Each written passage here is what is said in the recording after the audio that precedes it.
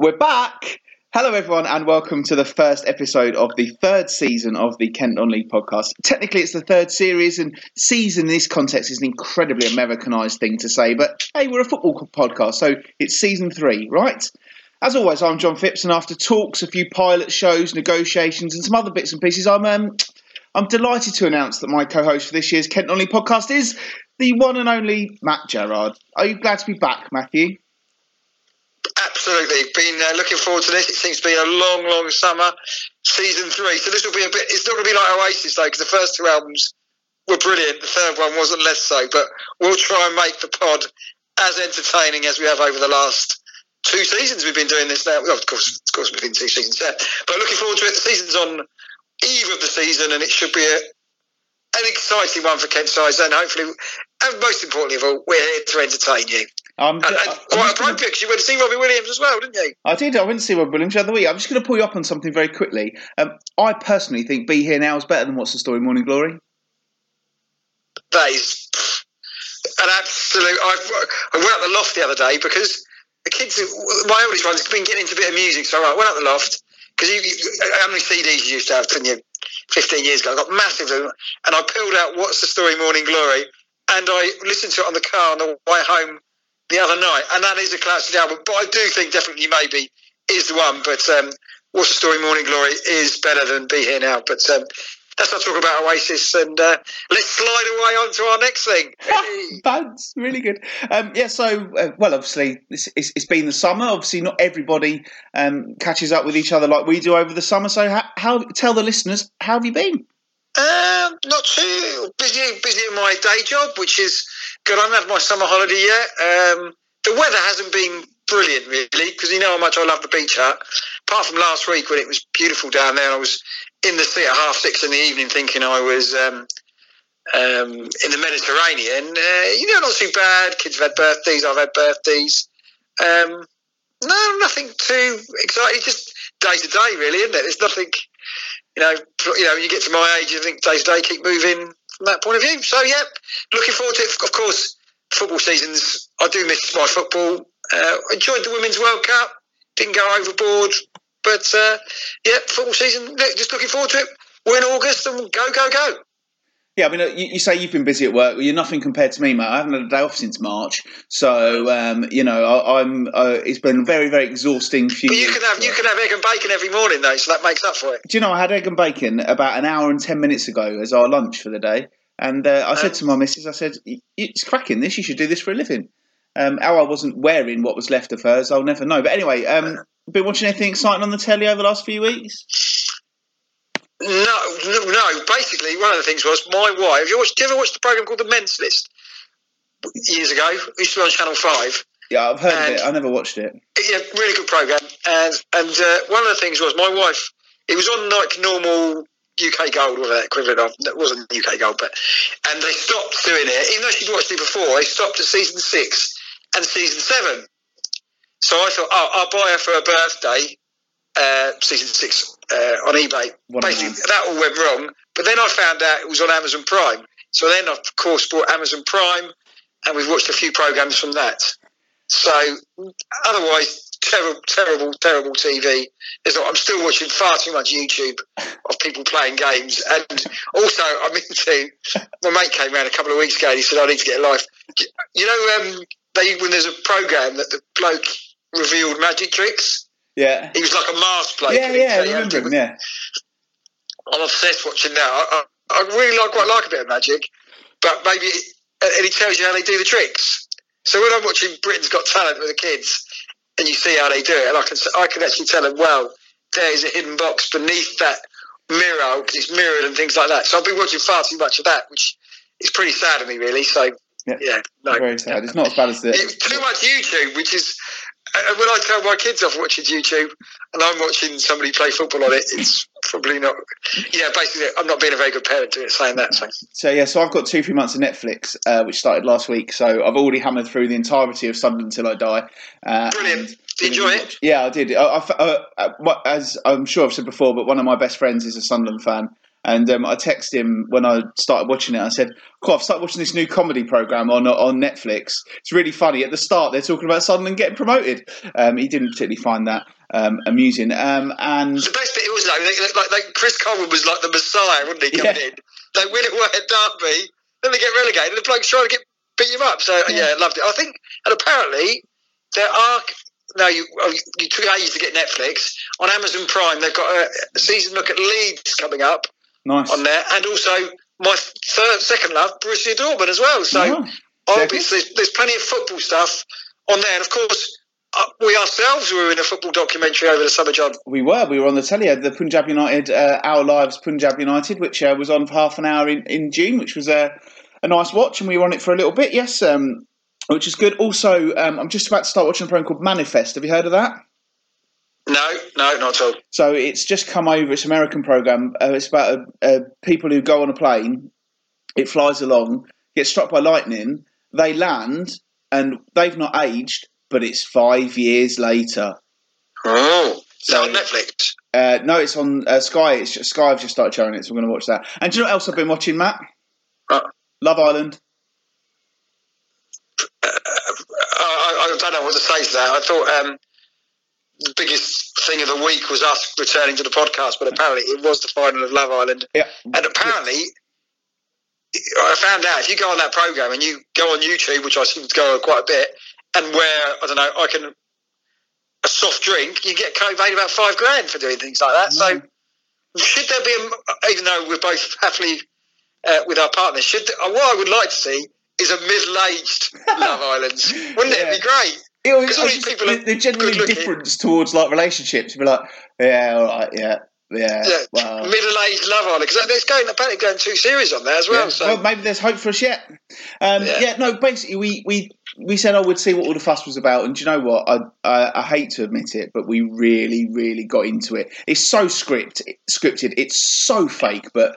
oh, God, it's entertaining. The night when they came back from Casa Amor was among the best television I've seen this year. And I've watched all of Line of Duty and Luther in the entirety this year. And I'm not messing about when I say that was up there. It was so good. The winners happened. The final wasn't a great bit of telly. But do you know what? 8 weeks... Did you expect the people to win? I think I wasn't shocked when they won because I think she was really popular, Amber, the girl who won it. And Tommy and Molly May were the favourites all the way along, but I think people just got a bit bored of them. You've changed when you knew all their names. That is just... There was also 2 footballers on this year, one from Wealdstone and one from Poole. So, I was keeping up with my... It was non-league research, Matt. Anyway, we are delighted to be sponsored for this season by Workforce Dimensions Limited, and you'll be learning a lot more about them later in the show.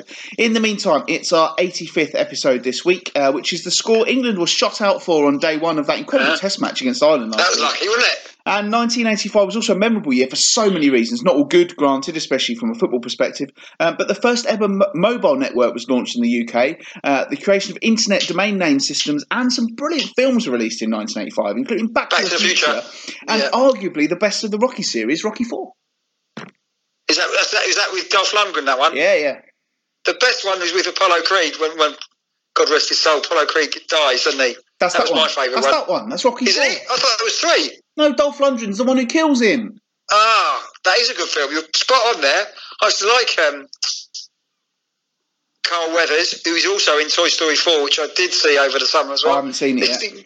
Very good, very enjoyable. Okay. So, I used to, the Russian, he has to like Apollo Creed.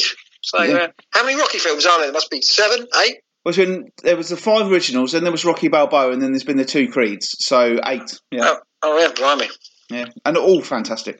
I've got to say to you, a guy I know who listens to the pod said that we should be. He really enjoys it. He does it when he goes. He's running. He asked me when I saw him because he's got a beach down the road from me, or down the road, just a few metres away. And he said, "How many listeners do you get?" And I said, I told him the number we got, and he goes, "You should be getting 1,000 plus."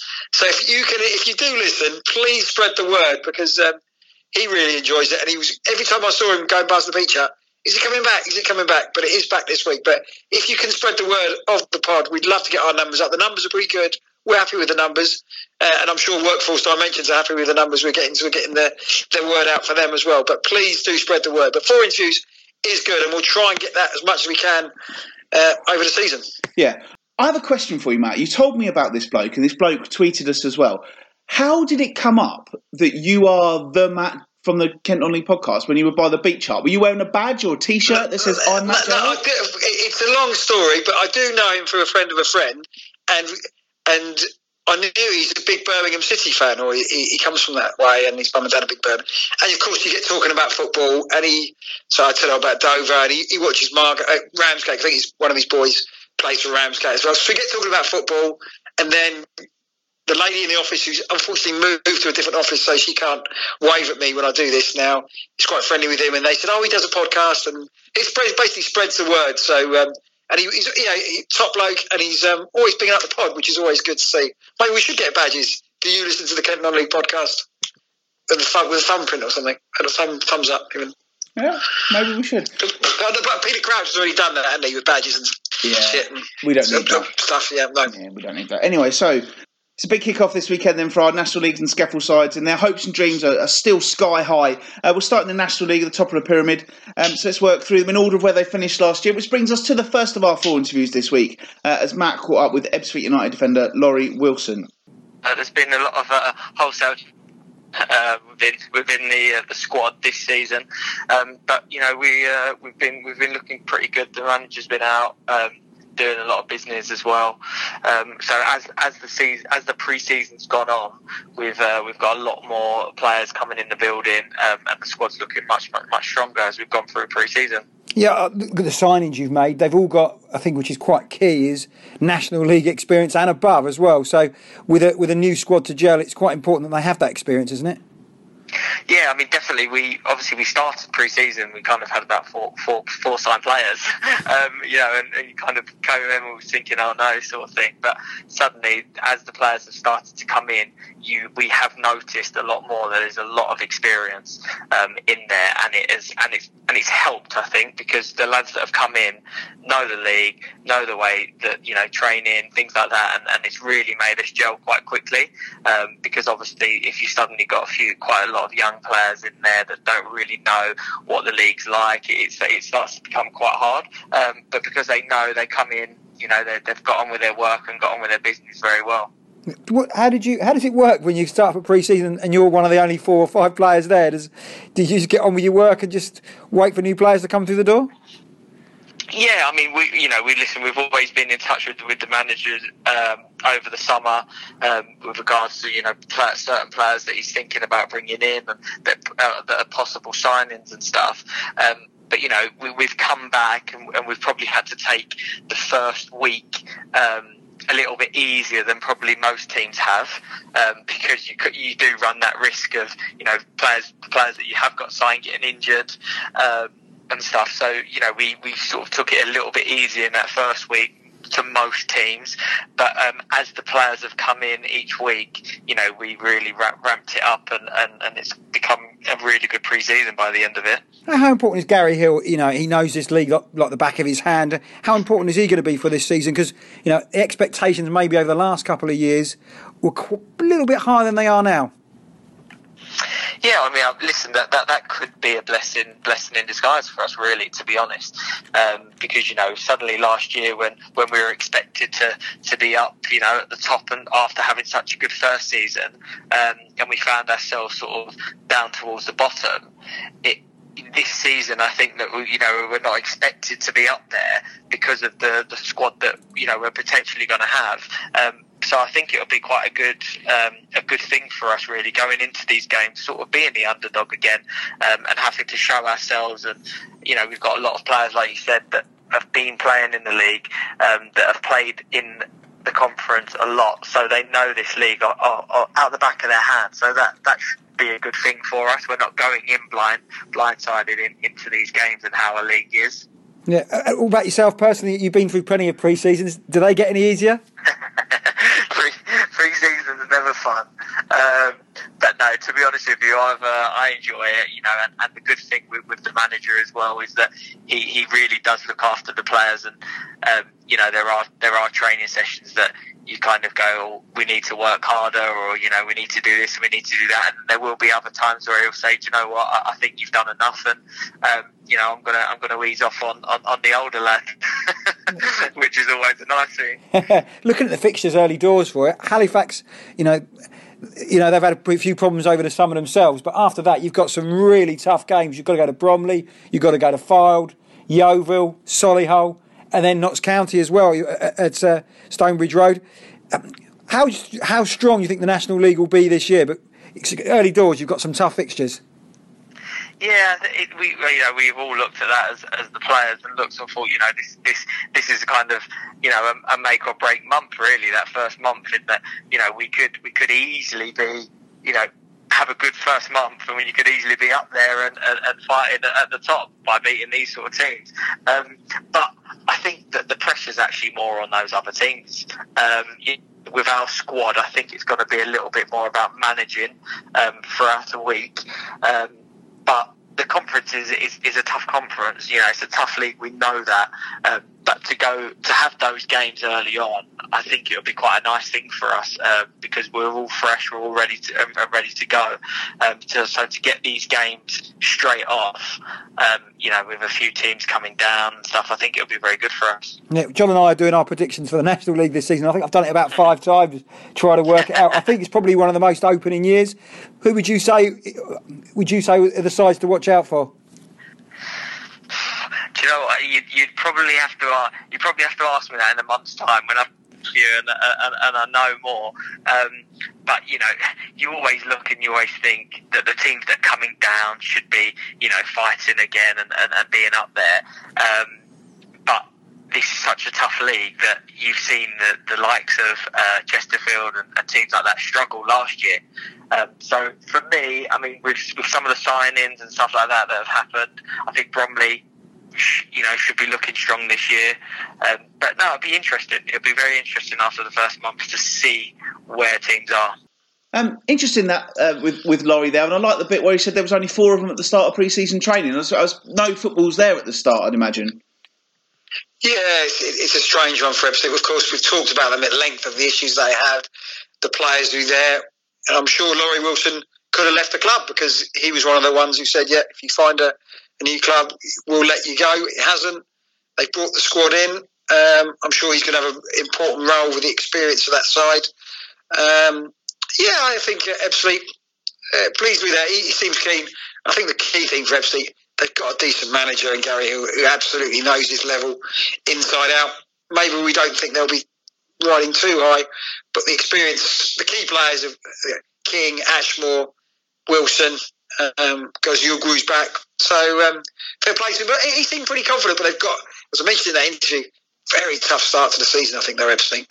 Yeah, I mean, Halifax at home is not the toughest, but the next thing we'll be talking about shortly will be Bromley. But I think generally Ebbsfleet, Laurie kind of hit the nail on the head there, and he said expectations are not as they were in previous years because it's been known for a few years. Ebbsfleet have got lots of money. They're paying these players lots of money, but they haven't got that this year. A lot of those players who've been there, have been the rock of that team, have moved on. So it is a new team, and I think the supporters at Ebbsfleet would be wrong to be thinking, we're going to be in and around the playoffs again this year.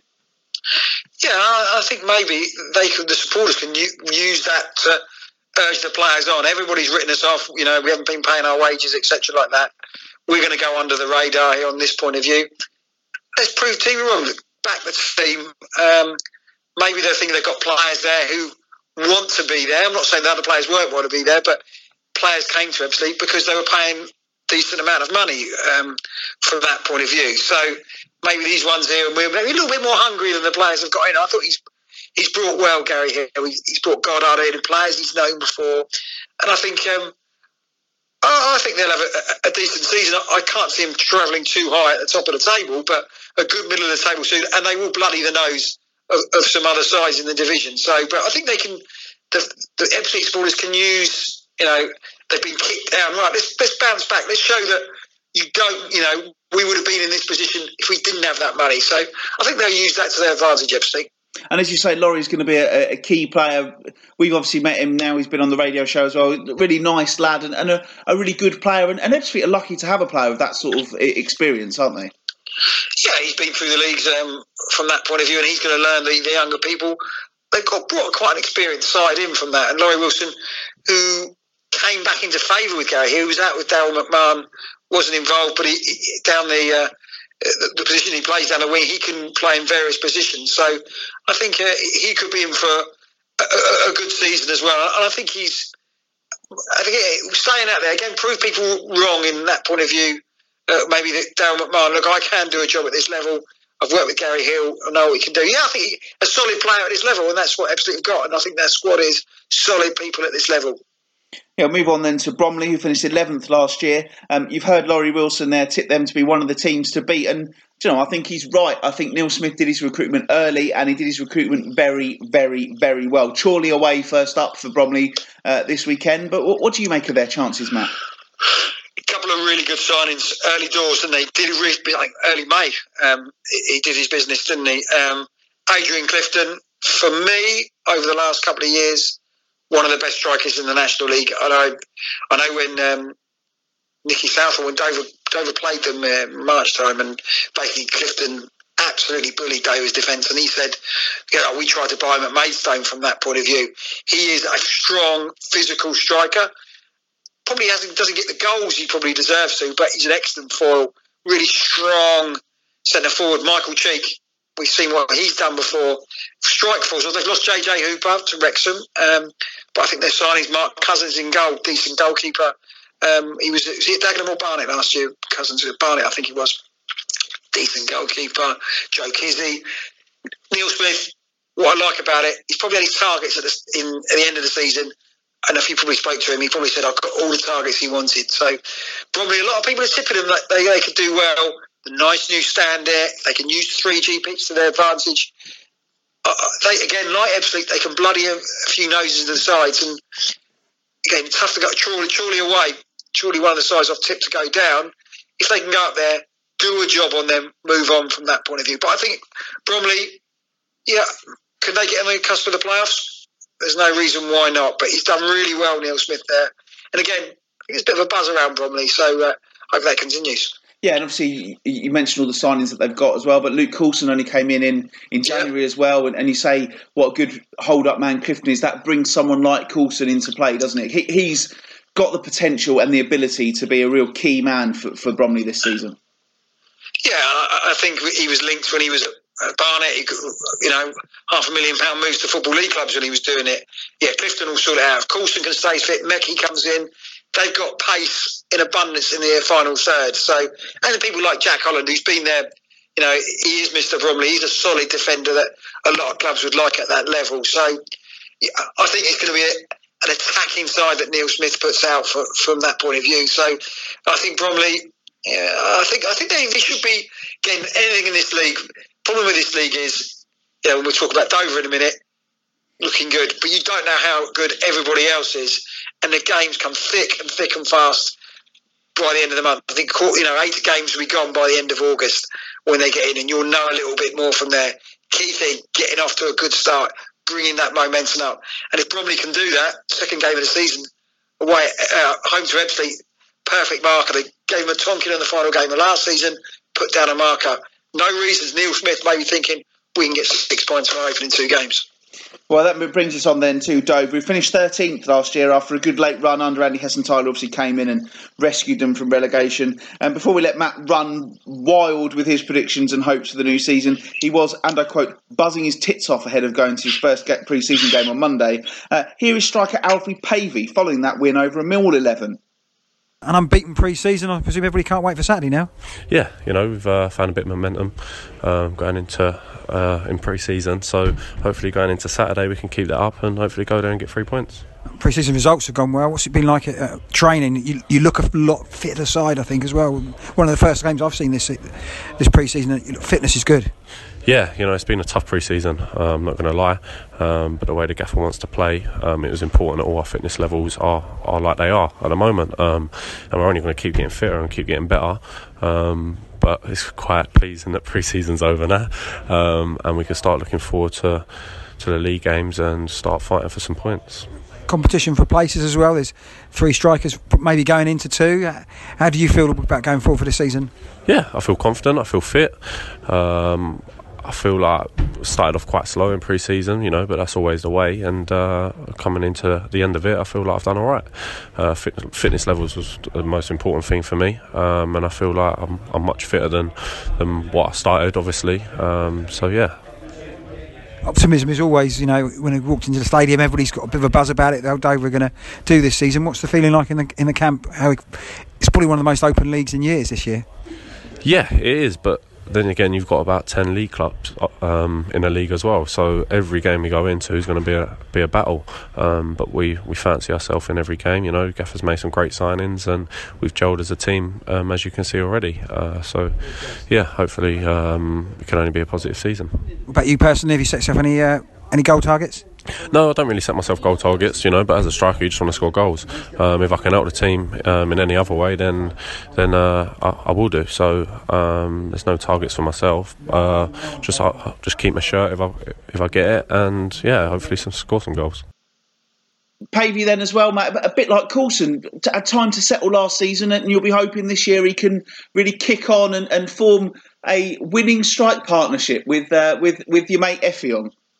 Yeah, Dover as the first game. I don't really normally do pre-season, but I went on Monday.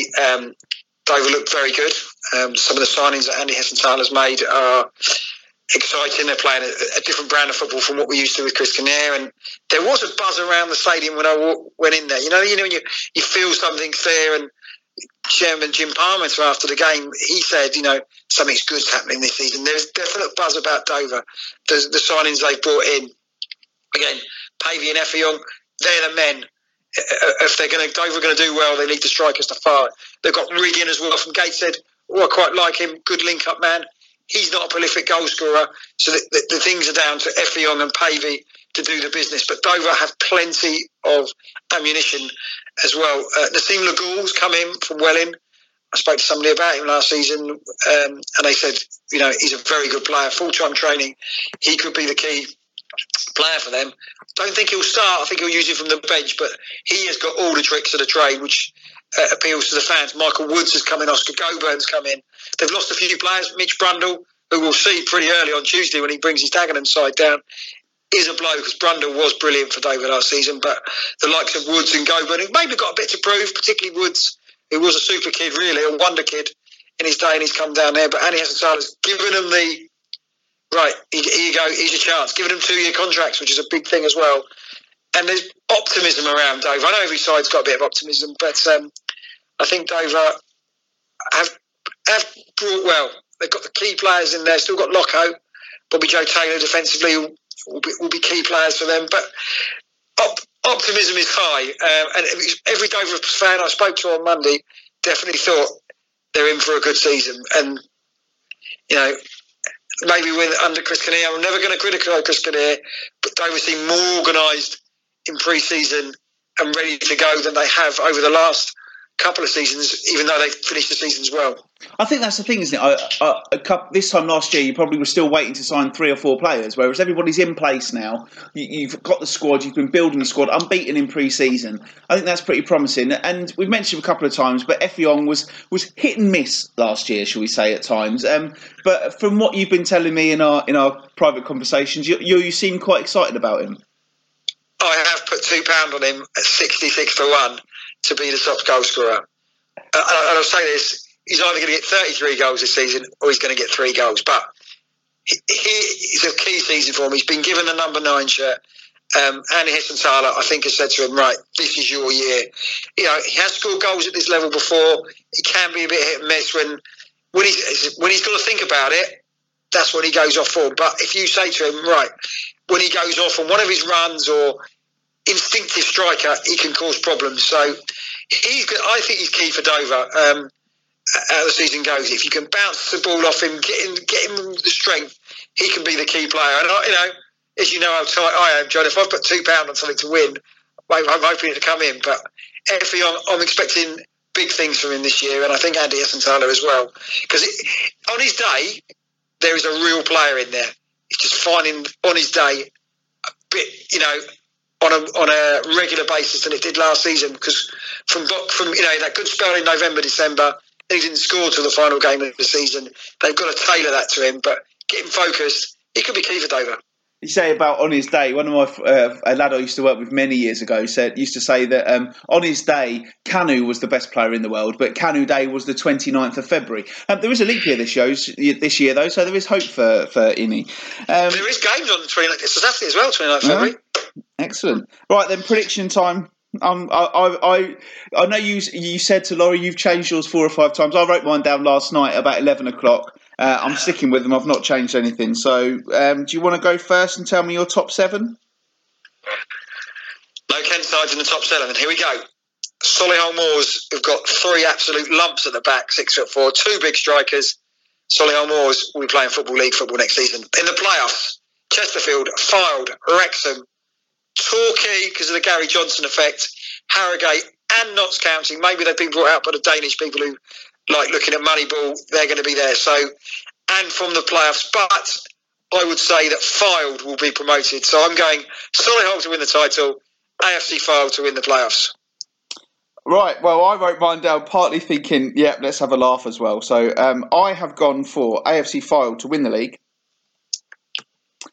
In first place. I have gone for your opponents on Saturday, Chesterfield, to finish second.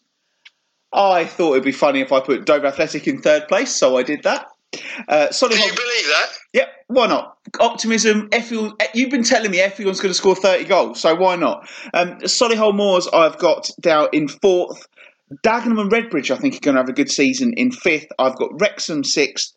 And then bringing up the playoff places. And finally, we're going to have that debate about plastic pitches because I think that Bromley will finish 7th and will be in the playoffs. So you've got 2 Kent sides in the top 7. Yep. So who do you think the key man is for Bromley this season?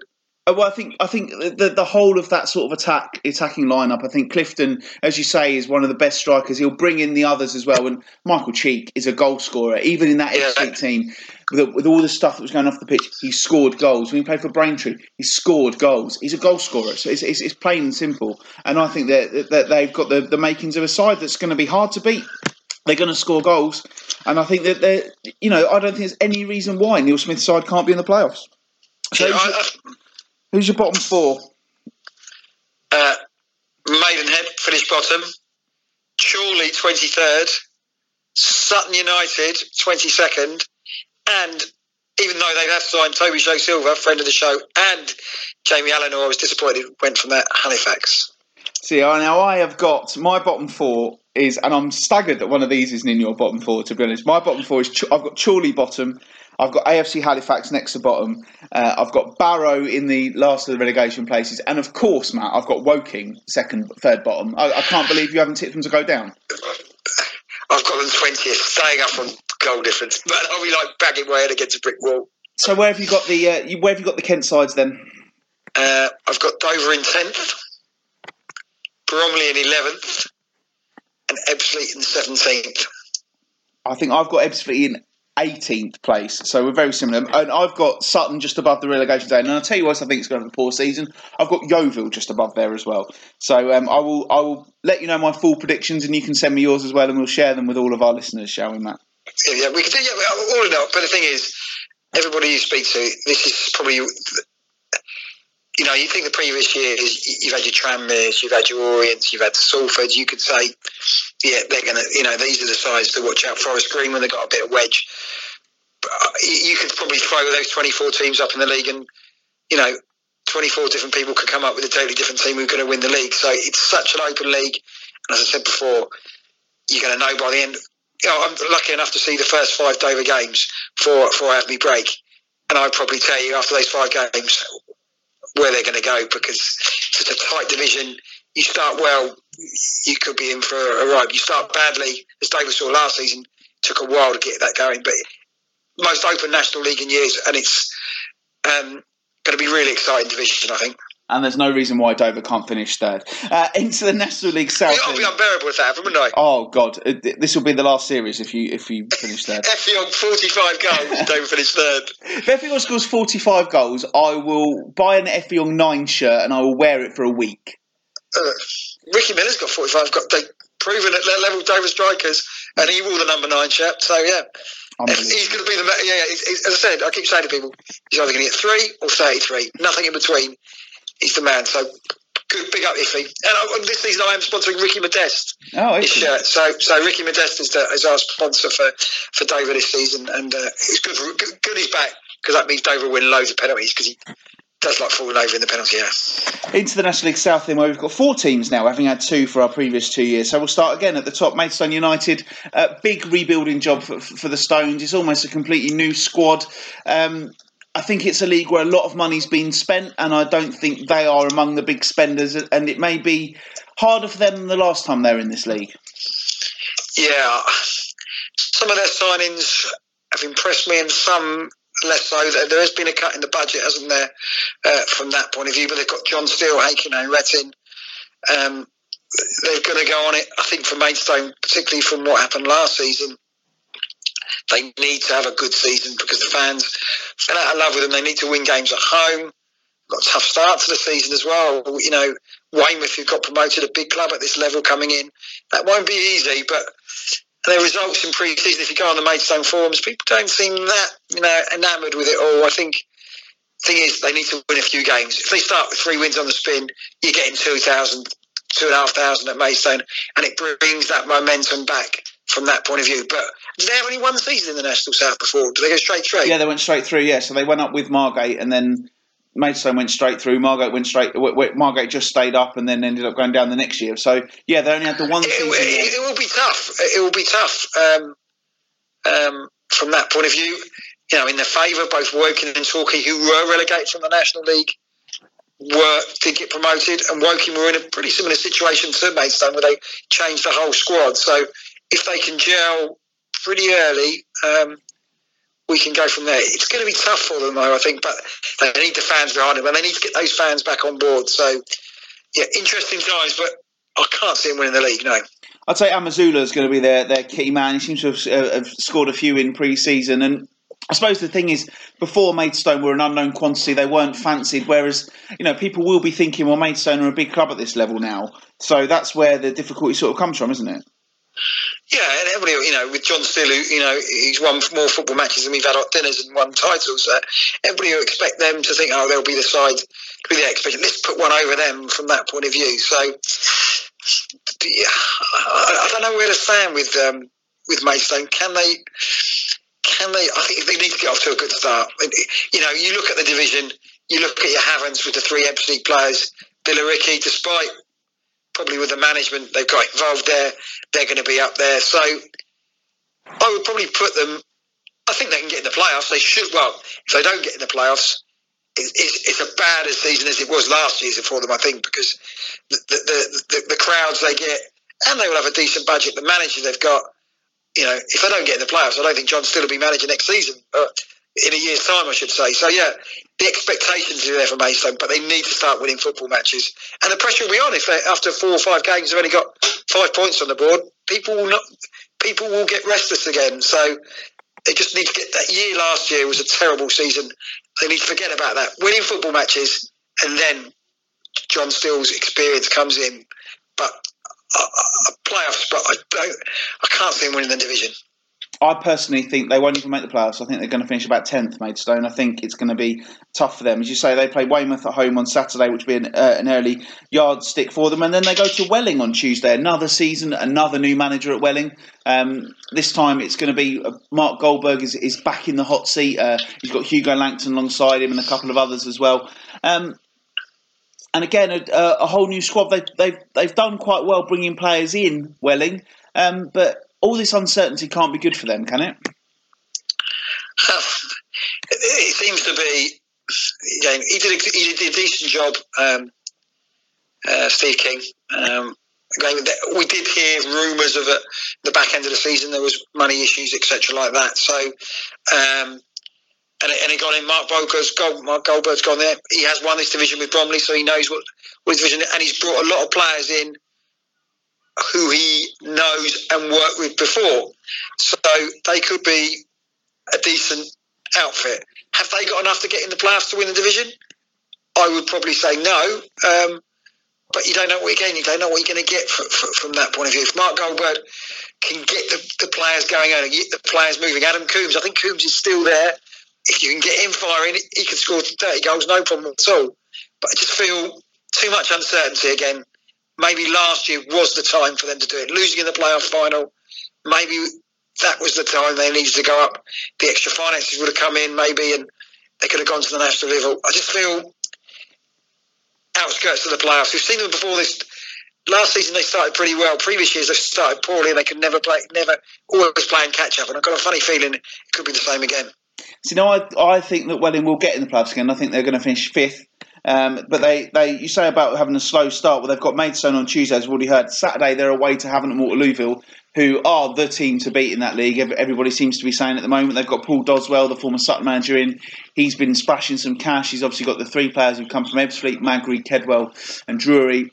So, it's going to be a tough start for Welling, but I think they've got enough about them. I think they've got the experience of Goldberg, the experience of Hugo Langton on the sidelines as well. I think that it could just be a good year for Welling, and you never know in this league's even more tight than the National League, I think, as far as I'm concerned. And do you think they'll have a hangover from the playoffs, or because of the lot of players have gone and new players come in, it'll just be forgotten about? I think it'll be forgotten about already. I think it's a new team, new management. I think they'll just be ready to go and sort of try and hit the ground running. And I think that there's no reason why. I mean, they were close. They've had a good couple of years. They just need to get over that line. Obviously, Goldberg now thinks he's the man to get them there, and I don't see any reason why not, really. Yeah, he knows that level. He's gone back into management, to sort of running the club from that. And some of their signings, Rob, people he knows before could be key. This division probably doesn't change that much. You may have had more clubs coming in with money, but again, if you're strong, you're organised, and you're resolute, you'll do well in this division. So, and he's probably got the players who know that. Will it be enough? I'm just not convinced that they're going to be one of the top sides this season. Moving on then to Dartford, who just missed out on the playoffs last year. Jamie Coyle and Adam Flanagan still in charge there after their first season, which went okay. A few changes, obviously, with Bradbrook moving on and everything like that.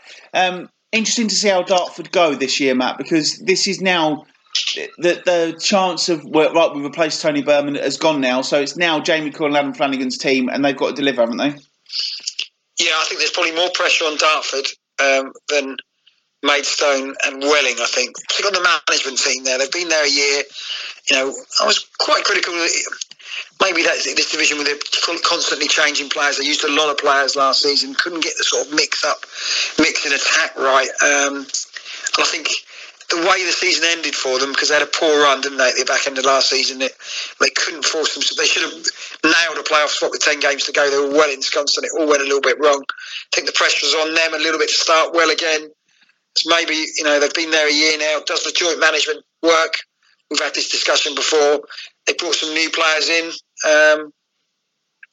Are they good enough to win the division? Again, let's go in the playoffs. I don't really know, but I think, to be honest, I can't really see any of the Kent sides in the Conference South getting promoted this season. I think Dartford, again, they've been in this division long enough. They've had chances to get out. And the concern for me for Dartford, they're going to be classed as a Conference South side. Will the joint managers be able to get them to the next level? You never know, but I think for them it could be another difficult season. Yeah, I think it's going to be tough for them. Looking at their squad, they're almost lacking a little bit of experience now, I think, and that's their sort of difficulty is that they're going to need to replace that experience that they've got. And looking at their squad as well, it's quite a small squad, and you wonder where the goals might come from. I mean, they've obviously got McQueen and Flisher, but Flisher is injury prone, and I worry for them because I think that, as you say, if they start slowly, then the pressure's going to start to build, isn't it? Yeah, Brad Brooks gone now. You've got to move on from where he is. But he was an absolute key player for them over the years. Now somebody else has got to take up that mantle from that. Of course, last season it was an issue scoring goals from that point of view. Andy Pure, great player at this level. Injury problems have sorted out. Darren McQueen, everybody thought he could be the next big thing, and he was at Ebbsfleet. He was linked with league clubs, etc. like that. Hasn't really sort of come off for him. Again, scoring goals could be a concern for me for Dartford, unless they can get a proven goal scorer in. But that is easier said than done. Plenty of animation down the wings, they've always had, but they haven't got that centre forward to put the goals in. And there's not much aerial threat. If they're, in this division, you need to be a little bit physical in the final third. Have they got that big target man? I don't know where Sheringham's gone. Maybe he's gone now. But a big target man who somebody can feed off, the likes of Pugh, very intelligent, etc. like that. Too many creative players, and maybe not a goal scorer for them. Which it's easier said than done to get a goal scorer, but it could be an interesting, maybe a difficult season for the Darts. I think again, like all our sides, I've said before. You start well, the momentum goes with you. If you start poorly, the pressure's on for something. And the pressures will be on for Coyle and Flanagan, I'm sure. Yeah, at Wealdstone on Saturday and then at home to St Albans City on Tuesday. That brings us on to Tonbridge Angels, obviously promoted after the protracted playoffs last season. They start home to Dulwich Hamlet on Saturday before travelling to Eastbourne Borough on Tuesday night. It's going to be a big step up for Tonbridge Angels, but, Steve McKim is a good manager. He's been there a long time now, and I think that even though it's not going to be a walk in the park for Tonbridge Angels, they've got more than enough to stay in this division and upset a few people along the way, I think. Yeah, everybody's going to expect them to be. I think they're the only side in this division who won the Super Playoffs. So if it was, I don't think we've got that anymore, which is good to see. He's kept the majority of the squad, the key players. Matt Davidson, who we know pretty well, is he said to me, these are the players we want to keep, and I think the majority of them who can, the extra travelling, and may lost a couple of players. They've got a decent goalkeeper in Johnny Henley. Again, scoring goals, is that going to be the main problem for them as well? Your mate Alex Reid, has he done it at this level? And the most handsome footballer in the world, Tom Derry, can they do it at this level? Because Ryman Premier, I would say there's a gap between Conference South and Conference National, and maybe it's going to be the same sort of gap between Ryman Premier and Conference South. But I think with McKim, you've got a wholehearted manager who will give everything for the club. And I think if Tonbridge Angels survive, I would think, which I think they will do, I think that's classed as an excellent season, stabilise them as a Conference South club again. Yeah, I think that's key, isn't it? I mean, I was there the last time they played in the Conference South when they were relegated after going with an absolute whimper. They lost 7-1 at Chelmsford on Easter Monday, which was their penultimate game, and that was how they were relegated, and Tommy Warrilow resigned that day. Steve McKim has replaced him, and it's taken them a few years to find their feet with him at the helm. But I think that he's just got a way of bringing his team together, hasn't he? And I think that that there's certainly one team of all the teams of the 4 teams we've got in the National League South. If I look at one team and think it's going to be greater than the sum of its parts, it's Tonbridge Angels. Yeah, there's no expectations for them from that. From the other 3, the expectations, playoffs, promotion. Tonbridge Angels could go under the radar. They'll surprise a few places. Longmead could be a key for them. The fans are very vocal. I think that they've wanted this for so long to get into the Conference South. And I think they're going to enjoy it, and I think they'll surprise a few people. Again, will they have enough goals in the team? We'll soon find out. But McKim, he was under pressure. I think he needed to get them out of that division. They stagnated. I think, staying in the Ryman Premier can be a little bit, as we've seen from Margate, it can be a bit of a killer division. Getting out of it, and the way they got out of it, use that momentum, because they've got it the hard way. Go again and enjoy National South. And I think they should be okay. There may be a few worse teams in there. But again, it's a tough old division. When I looked at the people's predictions, I saw Dartford play Chippenham back end of last season. Chippenham, Dartford all over him, just couldn't score. And then Chippenham went at the other end, 1 chance, 1 goal. And I think that's the key. You'll get punished in this level, which you may be getting punished in the Ryman Premier. They may have a poor start, but Tonbridge has got to build that up. We deserve to be in this level. Let's try and stay there. But it's going to be difficult, but I think they can stay up. Yeah, just finally on Tom and James was obviously such sad news about Charlie Slocum passing away last week, and thoughts with his friends and family at this horrible time. Such unexpected and sad news there. The Isthmian League, which is no longer the Bostik, so Devon Bostik has been binned off. But it doesn't start this weekend, or in fact for some teams in the South East, it doesn't start next weekend either, which is something we will talk about next week, when we start looking ahead properly to that league. So that brings us on to the Southern Counties East League. First of all, then, let's hear from a player. We've decided we're going to adopt a few players over the season and speak to them throughout the campaign and see how they're getting on. And last year's top goal scorer in the Southern Counties East League Division 1 was Harry Harding of Erith and Belvedere. Well, Harry Harding of Erith and Belvedere is now Harry Harding of Chatham Town, having moved to Maidstone Road over the course of the summer. I caught up with him last week. He's got a really interesting story to tell as well, actually, about his career and what he's been up to before. So here he is, Chatham Town's Harry Harding. Exciting time for you with moving to Chatham Town this season. Yeah, really exciting. Obviously, had a really good season personally last year, and kind of in terms of the clubs I was speaking to in the summer, there was only kind of the moment I spoke with Chatham and James. There was only one place I was going to go really with everything that was going on down there and stuff. So yeah, no, really, really, really happy and really looking forward to starting the real stuff now. And obviously, what was it, 45 goals you banged in last year? Best season of your life? Yeah, I got 45 last year. So, yeah, looking to try and replicate something similar this year if I can. Tell us a bit more about yourself. Where else have you played before? How old are you and all that sort of stuff? So yeah, I was at Bromley when I was 17 and then got signed by Reading on a professional contract after that.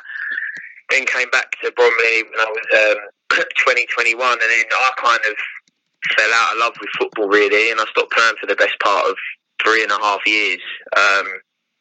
Just really kind of lost my way with it, coming back out from that like professional setup and kind of back into the real world, and kind of I don't really think there's enough out there actually for younger players that kind of go from that professional environment where, you know what I mean, you think all you know is football really, to kind of the real world. And I kind of lost my way a little bit, fell out of love with football, and then to be honest at the start of, and then I just kind of missed it so much after the kind of 3 years that I had away, that I went back to Erith and Belvedere last year with Owen Jones and just had one of them years. So I've kind of had to just kind of work my way. So I've always kind of been playing Conference South, kind of Ryman Premier.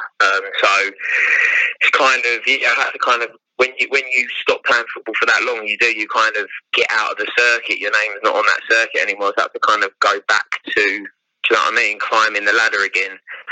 So I kind of needed to have that year last year to get my name back. Do you know what I mean? In and around kind of the circuit, the football circuit, which is obviously a one that everyone talked about. So yeah, that's what that's kind of my background as such. So how did you find it then, having not played for so long and coming back into it? Was it a welcome relief to be back amongst the lads and everything like that? Yeah, I mean, for me, like I'm really into my like fitness and kind of gym stuff anyway. So it's not like I just kind of didn't do anything for 3 years. So I was always kind of fit and stuff, and kind of when I went back, the biggest reason why I went back is kind of that was I really did miss my Saturdays. Like I was kind of getting home watching Soccer Saturday, and I was still following non-league like I was playing myself. So it just got to the point where I was like, I've given up my entire life from 9 to 21 to just kind of stop playing with kind of the ability that I think I've got, and I've shown since I've come back. Then I just kind of didn't sit well with me. So yeah, it was just great. The moment I got back into it, I just kind of fallen. It's like I needed to go away and kind of find myself and find my direction in life outside of football before I could come back and kind of balance it off again, if that makes sense. Yeah, it does. And so obviously you're at Chatham now, and I guess people will be looking and saying you're one of the favourites. Is there pressure on you to do well this year? I would say there's of course, there's an expectance for us to do well, but that's within our changing room as well. Like, not all the boys that have signed there this year, we've all signed there on the pretense that we wanna go and like achieve what we want to achieve, and we want to do as well as we can. So I think the pressure comes from, we don't really look at the kind of outside. Like, I saw there was that vote they done the other week, and where like on the Skeffel website, and we've got like, it's like 85% that we're gonna win the league and all that sort of stuff. It's not something we consciously.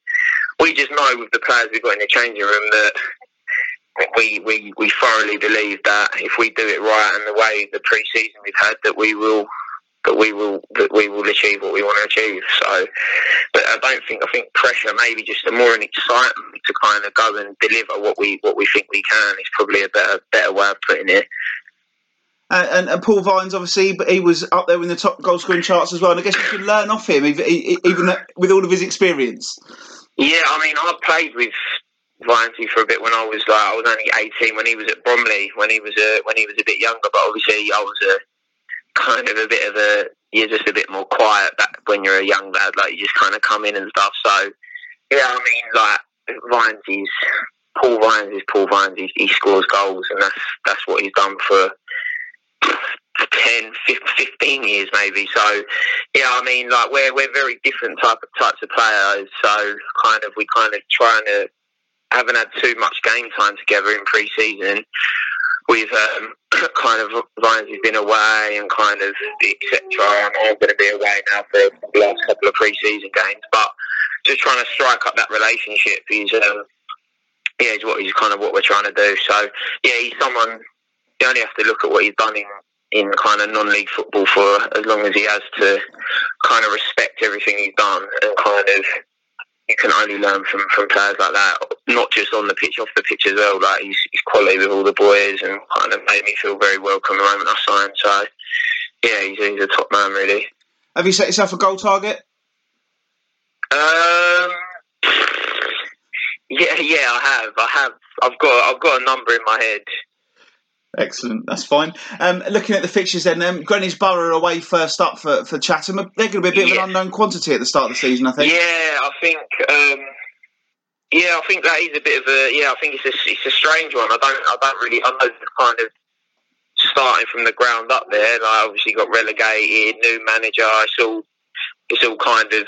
So yeah, I mean, we kind of don't know what to expect. All we know that every single game.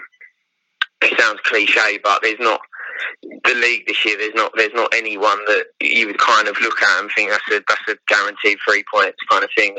Everyone will, and especially with everyone kind of expecting us to do so well, it's kind of going to be everyone's cup final to try and get a scalp over us. So we're very aware that there's not going to be any games that we can take for granted or just kind of turn up and expect to win. You got a tough FA Cup draw as well, haven't you? Away at Cray Valley, I guess that wouldn't have been what you wanted. I mean, yeah, it's probably not the team we would have picked if we'd have got to do it ourselves. But having said that, we kind of, it's not on the fact that we don't think we can beat anyone on our day. It's just more. Obviously, it's a bit local. It's kind of always nice to get like games from somewhere maybe down at the seaside, I think, in the FA Cup early round. But no, we go there. We like, it's not an arrogant thing. We thoroughly and really think we can go and win that game as well. So I just think we got to just kind of keep doing what we're doing. Like, we played VCD last Saturday, beat them 2-1. So yeah, I mean, we really think we've got a side that can compete and try and win this league, and we do think we can compete in the league above as well with anyone that we come up against. And obviously, third league game of the season as well, with the Belvedere at home. You knew it was going to come early, didn't you?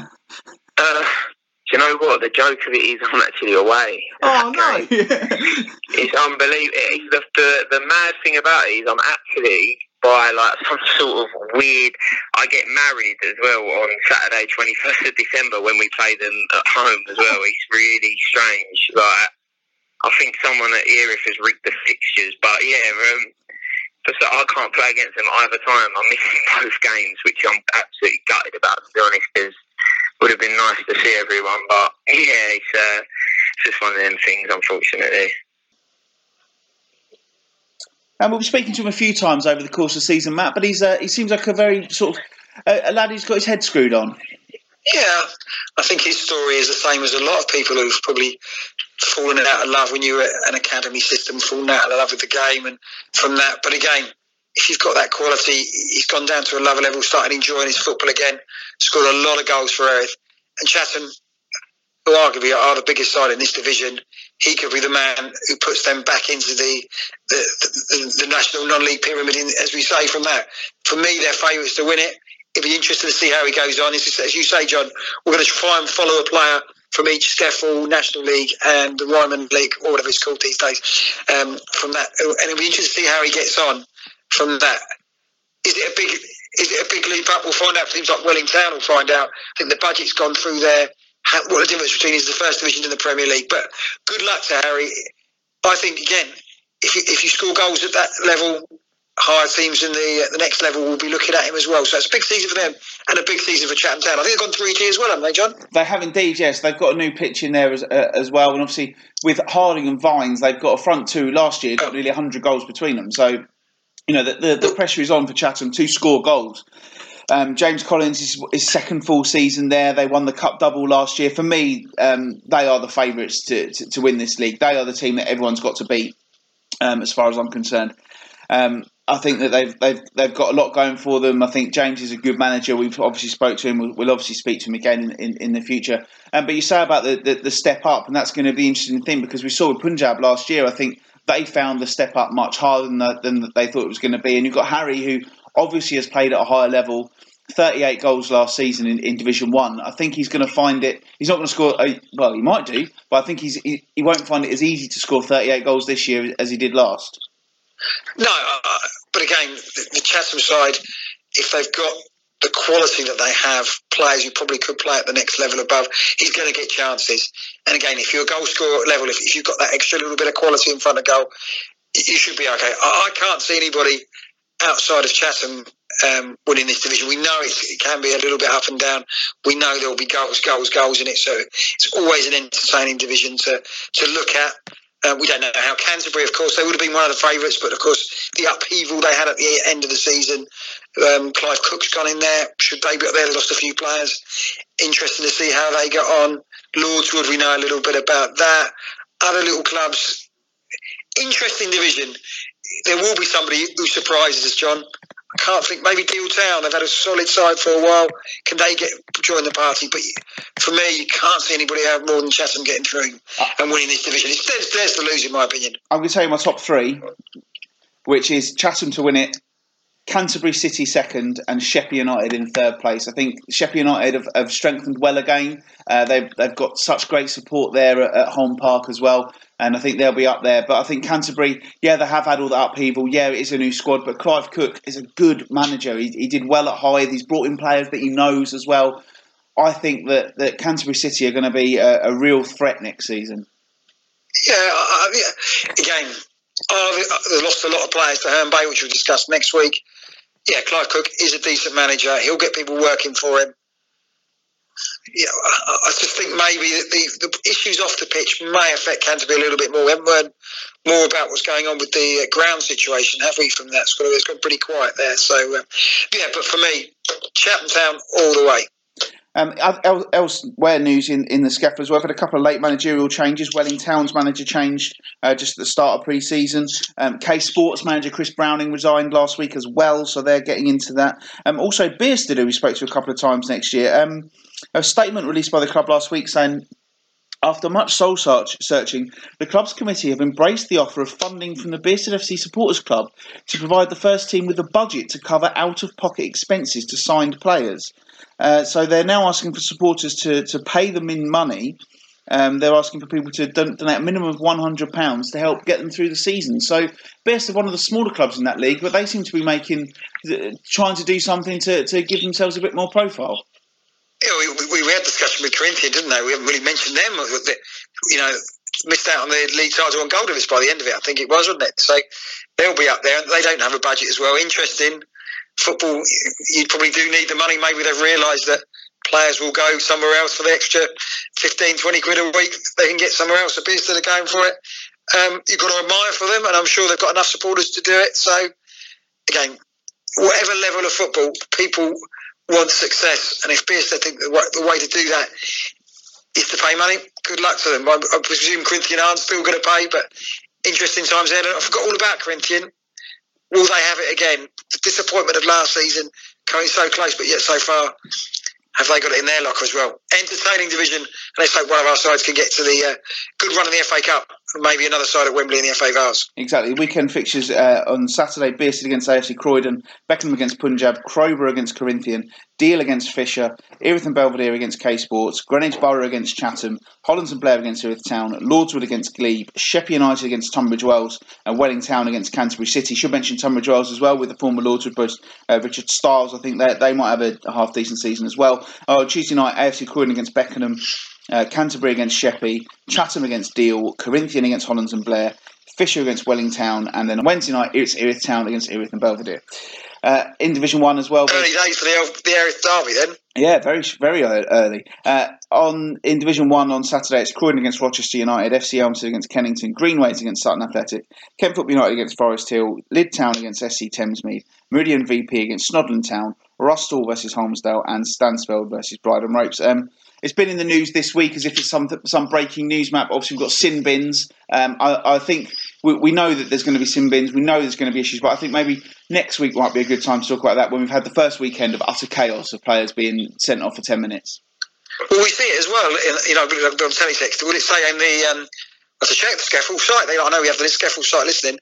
Will it say Fred sin bin 17 minutes? It might do. Well, I'm asking them, please put that so we can discuss that. And from that point of view, to see the sin bin, because it'll be interesting. It's a bit like what's that one in ice hockey when you get overload or something when 3 players are in the sin bin. And again, I'm interested to see the tactics from that point of view. So, how does it work if they centre half gives his sin bin for 10 minutes? Do you think the other team think, well, let's go for it? Interesting to see. It'll be interesting to see how many players are sin binned at the weekend. So I'm sure early doors it's going to be chaos, but that's what the Scaffold is a great division, and it's even going to add even more to it this year. Yeah, and talking to the Scaffold website as well, they have a Super 6 competition, Matt, where they're asking people to predict the scores of games over the weekend. So get yourself on it. I've entered it for this week. I want you to be on it as well, and we'll see if we make the leaderboard at any point, yeah? Oh, right. So is that on their website, is it? Yeah. It certainly is. Before we leave you then, we did promise to tell you more about our new sponsors, Workforce Dimensions Limited. So here to tell us about the company, his love for non-league and why he's got involved with us is founder Sam Hill. So we're a small consulting firm based in Canterbury, specialising in what can be broadly described as people analytics. Essentially, we help organisations understand or quantify the contribution that their workforce makes to business success, and then provide advice that will help them maximise that contribution. We have clients predominantly in the UK, but also Europe, the Middle East and Asia, and across multiple industry sectors. That's no one in football yet. But first and foremost, we are proud sponsors of the Kent Non-League podcast.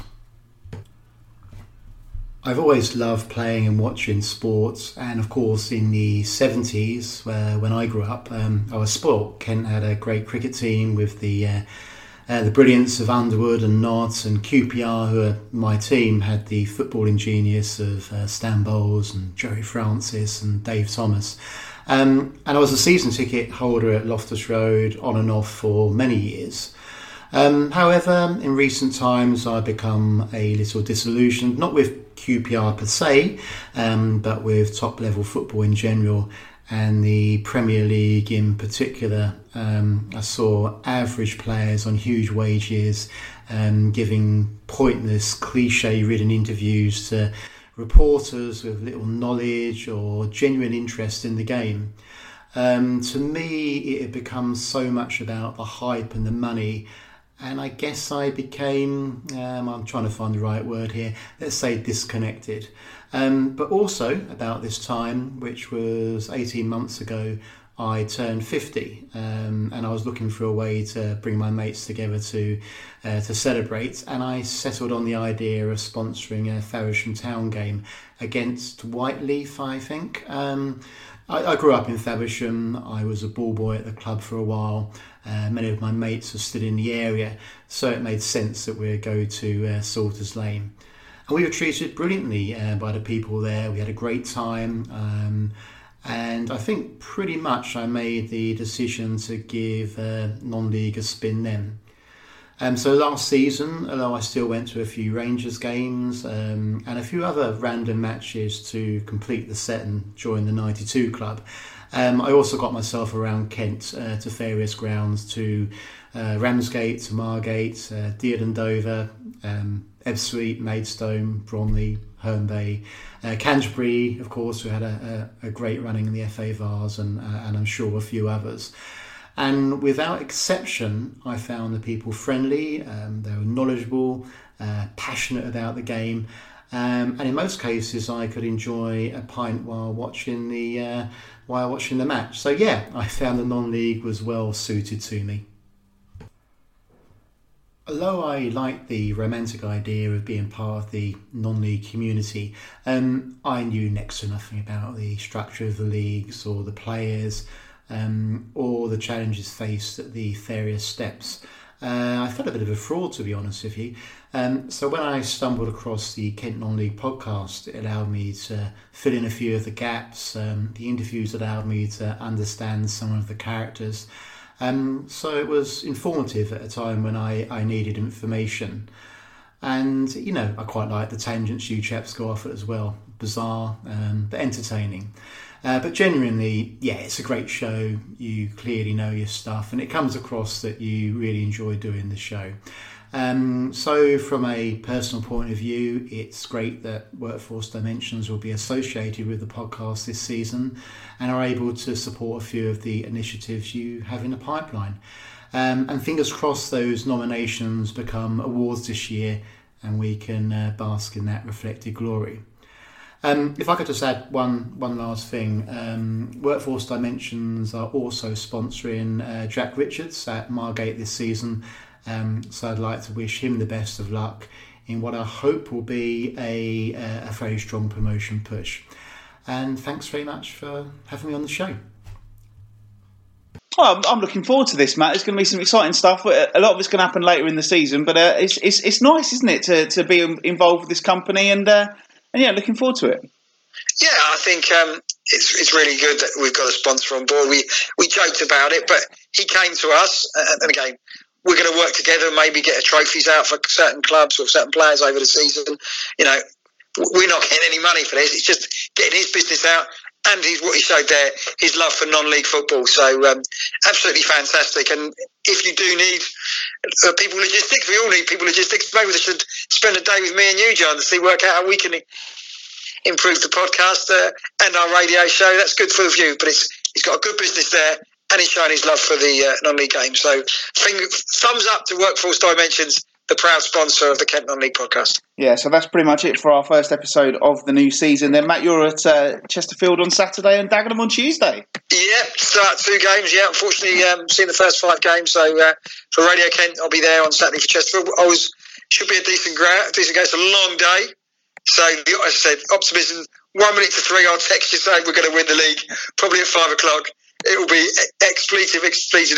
We're going down.